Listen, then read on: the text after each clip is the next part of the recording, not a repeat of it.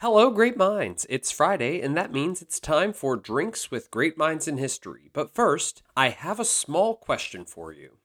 If you were offered $1 billion tomorrow, but you could never drink another sip of alcohol again, would you do it? Before you answer, sit back and have a listen to this episode of DGMH Drinks with Great Minds in History.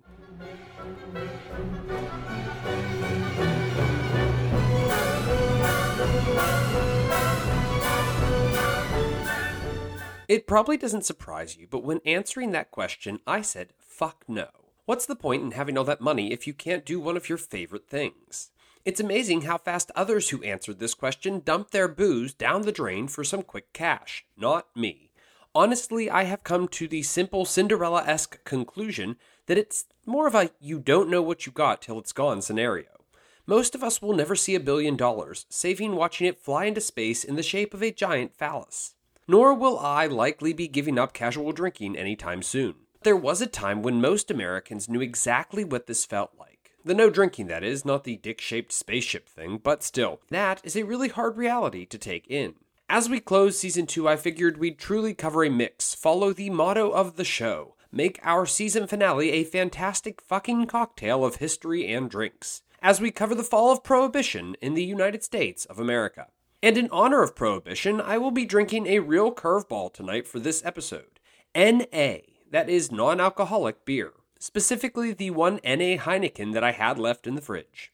Now today's topic is primarily the end of Prohibition. That oh so great day to be celebrated and remembered forevermore. That being said, the 18th Amendment is every bit as important here. Tied to today's drink, one of the most important parts of this story is figuring out what level of alcohol actually violates the language of the 18th Amendment. Near beers, NA, or cereal beverages, like the one I'm drinking today, contained and still contain small trace amounts of alcohol that fit in the legally defined parameters of non-alcoholic. But we will dig into that a little more later on. For now, let's jump right into the Prohibition era.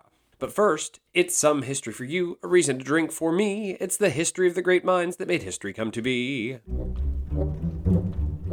Benjamin Franklin once likely never said, but is often said to have said, and who really cares if he actually said it anyways, quote, "Beer is proof that God wants us to be happy." That's brilliant, and so fucking true. At least until the next morning. Now I love Quakers, I really do, but Franklin is the only smart one that I am going to mention today. In fact, Quakers, ever the trailblazers, were some of the first to limit the production and sale of alcohol in what would become the United States, specifically addressing issues regarding local trade with American Indian populations. Other non-Quaker founders that addressed the issue, like Benjamin Rush, who was one of the leading physicians in the early republic, actually wrote about the harmful nature of excessive drinking and alcohol consumption, which is totally true. Rush called for moderation, which is great, and aimed to raise awareness of the dangers that came with consuming too much alcohol, but never really called for outright prohibition. But Franklin was kind of right, wasn't he? Beer does make one quite happy. So that raises the question, who was upset about it? One of the most interesting pieces of the story that I got to learn about in researching state and national prohibition movements was actually where the foolish folly began, in Maine. And I wish I had time to explore it more, but in all honesty, there isn't that much to say. In 1851, it seems that Maine was a pioneer in prohibition efforts before prohibition was really even a thing. Under the direction of Portland, Maine Mayor Neal Dow, the, quote, Maine law was repealed just 5 years after its passing, but not before 12 states joined Maine in outright prohibiting the sale and consumption of alcohol. These 12 states, mainly in the Deep South, became known as dry states, their intoxicating rivals, the wet states. The Maine law's failure was largely the result of the Portland Rum Riots, when the city's large Irish population protested the law and crowds turned violent. Dow resorted to calling in armed militias, and he faced heavy criticism for his aggressive response. That resulted in the death of one Irish immigrant and several others being wounded when militias fired on the crowd. Dow's tenure as mayor ended after that, but his story didn't get any less interesting.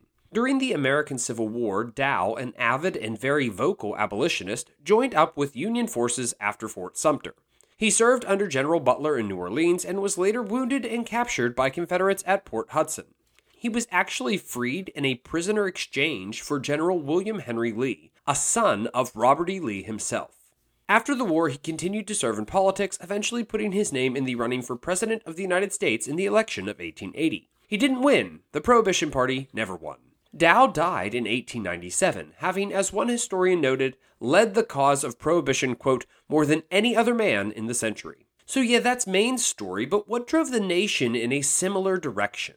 Well, the usual suspects for sure. Financial and job security, domestic abuse issues, and xenophobia. Wait, what? Yes, xenophobia. This was a key factor in the rising temperance movement, which just so happened to parallel various waves of European immigration to the United States in the 19th and 20th centuries. Many temperance advocates' fears were actually quite visible realities, not about the immigration piece, but by 1900 there were approximately 300,000 saloons in the United States. That's about one bar for every 300 citizens at the time. Far less than today's number. But there has to be a reason why so many people are seeking places to drink, right?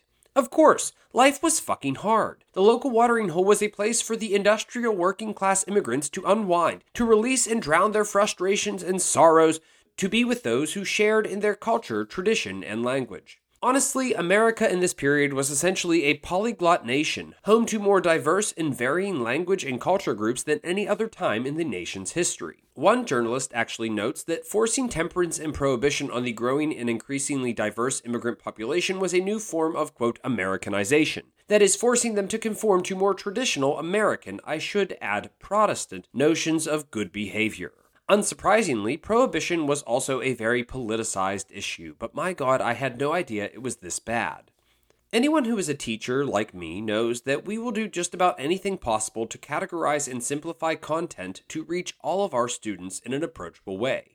Acronyms for westward expansion or the causes of the First World War? Great. Joking about Henry Clay or William Jennings Bryan basically doing nothing with their careers but making failed attempts at the presidency? How fun. But 27 amendments, well, that just gets tricky, even for me. Typically, as teachers, we try to clump them into related categories, the obvious clump being 1 through 10. That is the Bill of fucking Rights. If you're in the US and you didn't know that, shame. Fucking shame. 11 is known as the Who the Fuck Really Cares Amendment, and 12 is the one that happened after Jefferson and Burr's mess. Then 13 through 15 are the ones that came during Reconstruction, the quote, Reconstruction Amendments. Of course, they were the ones that created, or at least laid the groundwork for a more equal America after the Civil War. Then we approach today's subject, Prohibition, which is lumped into the quote, Progressive Amendments. And I had no idea how interconnected these amendments really were. Starting simple, the 16th Amendment created a federal income tax, which would serve as a new, more secure and steady stream of revenue for the federal government. And this was key, as Congress and President Wilson, who never really actually directly supported the 18th Amendment, entertained the possibility of nationwide prohibition. Quite simply, the excise tax on booze was a major revenue stream for the federal government, and removing it would present a major challenge to this country. And after 16 comes 17. The 17th Amendment changed the electoral system from the days of the founders and is truly something that we take for granted as Americans today. Answering the demands of the populist movement of the late 19th century that predated the progressives, this amendment made senators directly elected by the people, as opposed to the previous system where senators were elected really just chosen by state legislatures. This change was first noticeable in the Senate elections of 1914 and had reached every sitting senator by the elections of 1918. But what does this have to do with prohibition? Well, this allowed voters for the first time to truly and really honestly elect people that they supported. In this case, dry states elected dry congressmen for the first time, and a truly dry Congress emerged in 1916. Something that just didn't seem to happen in the majority of states before the 17th Amendment. I would have to dig more, but I really didn't care to. Yet I would not think it a big leap to assume that there was some sort of correlation between the direct election of senators and the increasingly dry presence in the United States Congress. And as we've said this season, it's my show, and I can say it if I fucking want to. As for the final two progressive amendments, 18 and 19 that is, well, they went hand in hand, as women's suffrage groups, who were often also part of state temperance movements, began supporting national prohibition. And according to some historians, this was done in part to garner support for the 19th Amendment, that is, women's suffrage from prohibitionist males. And it worked. On a side note, women's suffrage took way too fucking long to achieve. Boo, history men. Boo. So in the end, the progressive amendments were connected by far more than just time period. Different social groups, women, even African American interest groups, rallied behind temperance and prohibition in hopes that it would benefit their own communities. In a way, prohibition and women's suffrage were furthered and hastened by a sort of you scratch my back, I'll scratch yours situation. And, since we brought it up, as for the rest of the amendments to the Constitution, which have next to nothing to do with this episode, well, no teacher has nearly enough time to really dive too deep into these ones in the madness that ensues as state assessments approach at the end of the school year, so no cool names or acronyms for these ones. So yeah, politics, an unending shit show of deal-making, scheming, and mutually beneficial allegiances. Sadly, even the KKK was deeply immersed in the Prohibition movement. In fact, supporting Prohibition provided the Klan with a state-sanctioned way to promote their anti-Catholic, anti-Semitic, and by extension anti-Black agenda. One journalist notes, quote, "The war on alcohol united progressives and Protestants, federal agents, and Klansmen." In fact, one of America's most famous lawyers of the day, Clarence Darrow, remarked in 1924, in the heart of Prohibition America, quote, "I would not say every anti-saloon leaguer is a Ku Kluxer, but every Ku Kluxer is an anti-saloon leaguer." And this brings up the last piece of the Prohibition or anti-saloon puzzle, as my research kept bringing me to a few key voices in the anti-saloon league, temperance, and prohibition movements. Carrie Nation, Wayne Wheeler, and his pussyfoot. I won't lie, I'm not an American historian. Anyone who listens to the show knows this. Stewarts, bourbons, Braganzas, beavers, that's more my thing. Prohibition has never really held my interest until now, and honestly, it is quite fascinating. But my point is that I don't know a lot about it. In fact, the other day in my classroom, as I was getting ready to teach students about the Progressive Amendments, they were asking me about a woman that ran around slashing liquor bottles with a hatchet and scaring the hell out of saloon owners. I had heard the story, but I realized quite quickly that I didn't know jack shit about what they were discussing. Of course, half of you were like, how the fuck does Mr. DGMH not know who Carrie Nation is? Well, back the fuck off, I didn't. Carrie Nation is a bit of a curveball for me. Unrelenting in her endeavor to end the American saloon, she would often travel to saloons, singing hymns and swinging hatchets, hoping to pressure the populace into abandoning and shutting down the local saloon. It worked, sometimes, but other times, shit just got violent. Nation did not hesitate for one single second to destroy others' property, smashing liquor bottles with bricks, destroying images that she deemed, quote, pornographic, and in December 1900, she even vandalized a luxury hotel in Kansas for serving alcohol.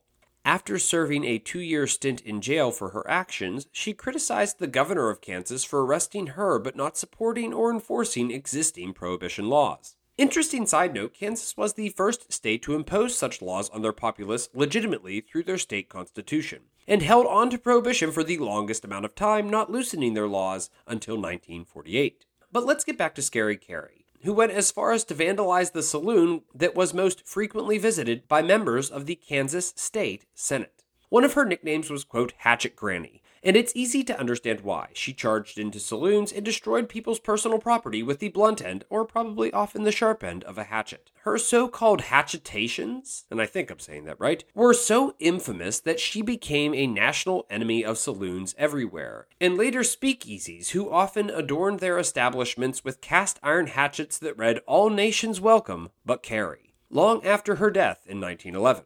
She did not live to see national prohibition achieved. More to say about her for sure, but that's enough for now. Another name, however, that kept coming up was Wayne Wheeler. He's less interesting, but probably a little more significant. As a longtime leader of the Anti-Saloon League, or ASL, and often working with Women's Christian Temperance Union, he drove the movement towards ratification of nationwide prohibition. During his tenure as leader of the ASL, the Prohibition Party fell from popularity, and he focused on getting officials elected that were part of the two major parties in the United States. That is, Democrat and Republican, in case anyone was thinking it was Bull Moose. And he was quite successful at this, seeing several dry state and federal legislators elected. The influence of this was visible when Congress overrode President William Howard Taft's veto of the Webb-Keenan Act that aimed to give states a greater voice in the regulation of interstate transport of alcohol, which is kind of a right belonging exclusively to the federal government per the U.S. Constitution's Commerce Clause. But I guess that didn't really fit the dry agenda. Continuing on, it was Wheeler who encouraged the ASL to support women's suffrage in the first place, in hopes that they would give greater support to prohibition in return. And it clearly worked out for both parties. Wheeler was a key voice in drafting the soon-to-be-discussed Volstead Act, and he continued to influence the enforcement of the 18th Amendment long after its ratification. Wheeler's fall came really from just one gross miscalculation. He believed that with Prohibition, Americans' desire for alcohol would naturally just fade away. But fade it did not. If anything, it got worse. As Prohibition became harder to enforce and Wheeler began supporting ludicrous ideas like adding fatal poisons to alcohol batches to make them undrinkable, he sort of fell from power and popularity. Although lesser known today amongst prohibitionists, his, quote, pressure politics are considered to be essential to the movement's success by most historians of the Prohibition era. Plus, he led me to Pussyfoot. Keeping this one even shorter, the next name that I just couldn't ignore was William E. Johnson, a law enforcement officer from New York. Johnson was famous for going undercover in saloons to collect information against business owners. Eventually, Johnson joined up with the ASL, helping to develop most of their pressure politics tactics that they used to continually further their stupid-ass agenda. I'm sorry, I mean the Prohibition movement. Famous for his strict and unyielding anti-saloon beliefs, Johnson was appointed to work with the U.S. Marshals in Oklahoma to help suppress the illegal sale of alcohol. He was famous for leading nighttime raids on saloons that were so devastating to business that saloon owners actually raised thousands of dollars as a reward for his death. Johnson's stealthy anti-saloon tactics earned him the nickname Pussyfoot for his, quote, cat-like sneakiness. Of the three radical prohibitionists discussed in this episode, Old Pussyfoot was the only one to see both the rise and fall of Prohibition, dying in 1945. But did Prohibition actually curb the consumption of intoxicating beverages? Well, kind of. The 18th Amendment was ratified in January 1919, but it actually did very little to enforce the core idea, that is, cutting out drinking. Looking at the amendment itself, it states, quote, after 1 year from the ratification of this article, the manufacture, sale, and transportation of intoxicating liquors within, the importation thereof into, or the exportation thereof from the United States and all territory subject to jurisdiction thereof, for beverage purposes, is hereby prohibited. Now although this opened the door for medicinal alcohol to continue to be produced, this didn't even explain what counted as an intoxicating liquor. But on October 28, 1919, Congress passed the Volstead Act, or technically the National Prohibition Act, which gave the amendment some teeth. Specifically, it defined what exactly a, quote, intoxicating beverage was, setting the limit at anything above 0.5%, which this humble podcaster would not find, quote, intoxicating at all. In a funny twist, most brewers and distillers flocked to get licenses to produce legal forms of alcohol for medicinal purposes, while other companies like Yuengling switched to making near beer or even ice cream. One historian notes stores actually sold grape concentrate with warning labels that listed the steps that should be avoided to prevent the juice from fermenting into wine, in a way that sort of, kind of taught home brewers how to circumvent prohibition in their own homes. In the end, however, liver failure dropped, casual drinking dropped, and most Americans outside of cities just obeyed the law. But cities were a epically different story. Of course, organized crime emerged to take up the mantle of supplying cities with exuberant amounts of alcohol, especially in cities like New York that just bucked Prohibition outright. In fact, most city dwellers saw Prohibition as rural religious conservatives forcing their political and personal beliefs on a much more diverse and liberal-minded urban population. So how did it come to an end? Well, that's simple. And it's the answer as to why we're covering this topic as we close out Season 2. It was on December 5th, 1933, that the Franklin Roosevelt administration finally and officially oversaw the repeal of Prohibition, with the ratification of the 21st Amendment. Unable to shake their connections with the Ku Klux Klan, accusations of shady election tactics, and overall diminishing popular support for Prohibition in the 20s and 30s, the Anti-Saloon League lost a great deal of its power, and organized crime had pretty much mastered the illegal importation of alcohol by the late 1920s. Speakeasies, flappers, and the Roaring Twenties are a saga and a show in itself, as is the amazing story of organized crime. However, I do not have the time nor the knowledge base to explain it all. But you know who does? Our old show guest and drinking buddy, Locke. If you are looking for even more on mobsters, speakeasies, and the Prohibition era, then please go check out the Say Hello to the Bad Guy podcast. I'll put the link in the show notes so you can get there quickly. It's a fantastic and fun show that covers gangsters, mobsters, and everything in between. I've actually guested on the show several times, and I always make sure to listen. So go check it out for yourself. But how did Prohibition come to an end? Well, as the nation, really the world, fell into a great economic known to history as the Great Depression, the lack of federal revenue just didn't make sense anymore. People needed jobs, and FDR's government needed taxes to make and pay for those jobs. Plus, congressmen, senators, and even presidential administrations from Harding to Hoover had ensured personal access to a steady stream of alcohol throughout Prohibition's course. The hypocrisy of it all was ludicrous from the beginning. The roots of the 21st Amendment can actually be seen in President Hoover's administration, who really gets way too little credit for his efforts in the earliest days of the Depression. But it was in fact FDR's administration that would oversee the end of Prohibition once and for all. In March 1933, Congress passed the Cullen-Harris Act, which was signed into law the following day by President Roosevelt. And I have to say that the speed at which this law was ratified really says something about how sick of Prohibition everyone was. The law once again redefined the ABV, or alcohol by volume, of a quote intoxicating liquor, raising it to 4% ABV, or 3.2 alcohol by weight. Upon signing the act into law, Roosevelt famously remarked, "I think this would be a good time for a beer." And I have to say, that sounds about right.